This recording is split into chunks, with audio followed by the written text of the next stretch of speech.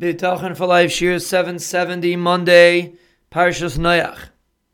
We are explaining the words Hashem Hu HaElokim, which is the theme of the Yomim Tovim, the theme that we should be walking around throughout the year.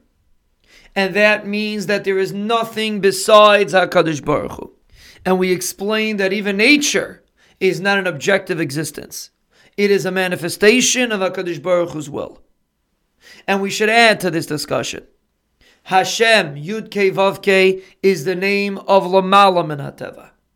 When the Rebbeinu Shalom does Nisim, it's with the name Yud Kei Vav Kei.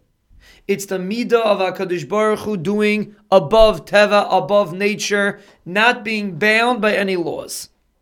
And that's another point that we are saying when we say that nature is only a manifestation of HaKadosh Baruch Hu. Hashem Hu HaElokim. You see nature. You see that this situation is difficult. You see that this person is struggling with a shidduch. You see that Rachmana litzlan, this person is ill. That's all in the realm of nature. But you have to understand Hashem Hu HaElokim. There is no nature. It's all supernatural. Yes, most of the time we see nature. But it's not because there's any law. It's not because there's something that HaKadosh Baruch Hu is bound by, so to speak. It's all coming from Hashem. It's all coming from Yud Kei Vav Kei. It's all coming from Lamala Min HaTeva. Yes, when it comes to Hishtadlus, the Rebbeinu Shalom wants us to act within the realm of nature. Because that's our responsibility of Hishtadlus, like we discussed in earlier Shirim. But in our minds, in our attitude, we have to understand that there's nothing that is etched in stone. There is nothing that's quote-unquote normal. And if this person is sick, Rachmana litzlan, the odds are he's not going to get better.